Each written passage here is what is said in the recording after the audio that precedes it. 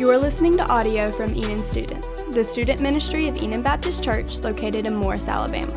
For more information about our ministry or how to get involved, please visit our website at enonbc.org/students.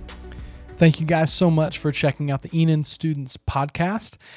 We are going to be continuing our series through Kingdom Come, and we're going to be finishing out chapter 7 of Matthew, and we're going to be finishing out the Sermon on the Mount, Jesus' dissertation and his dialogue talking about what it looks like to live in light of the kingdom.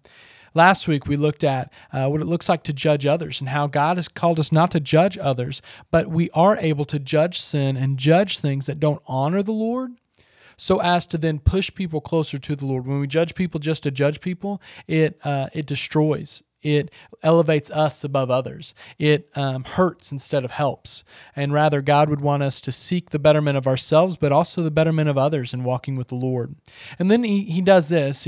He's very careful to then move on to chapter 7, verse 7. And this is a very famous verse. It says, "Ask and it will be given to you. Seek and you will find. Knock and it will be opened to you. For everyone who asks receives, and the one who seeks finds, and the one who knocks it will be open. For which one of you, if his son asks for bread, will give him a stone? Or if he asks for fish, will give him a serpent? If you then, who are evil, know how to give good gifts to your children, how much more will your Father who is in heaven give good things to those who ask?" I just want to encourage you as you're listening to this, that to remember that God knows your needs. We talked about this before.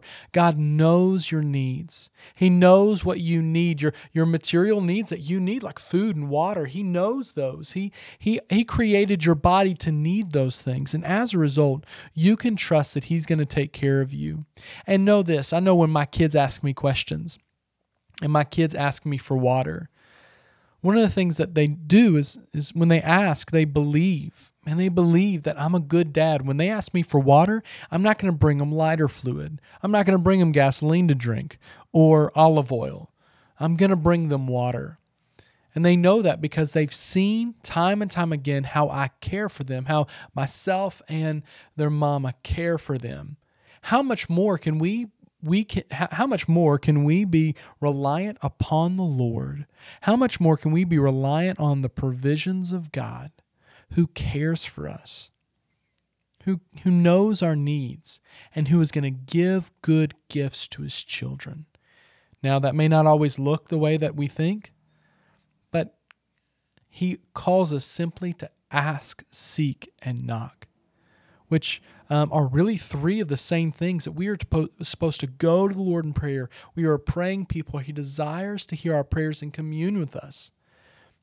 And so go to the Father. Have, in this quarantine time, have a prayer life that is budding, growing, and flourishing in this time.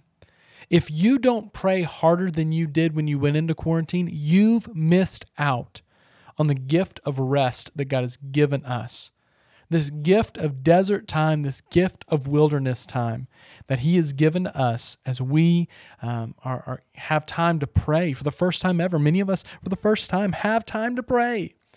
Let us be found faithful doing so, trusting that we have a good God who is a good Father.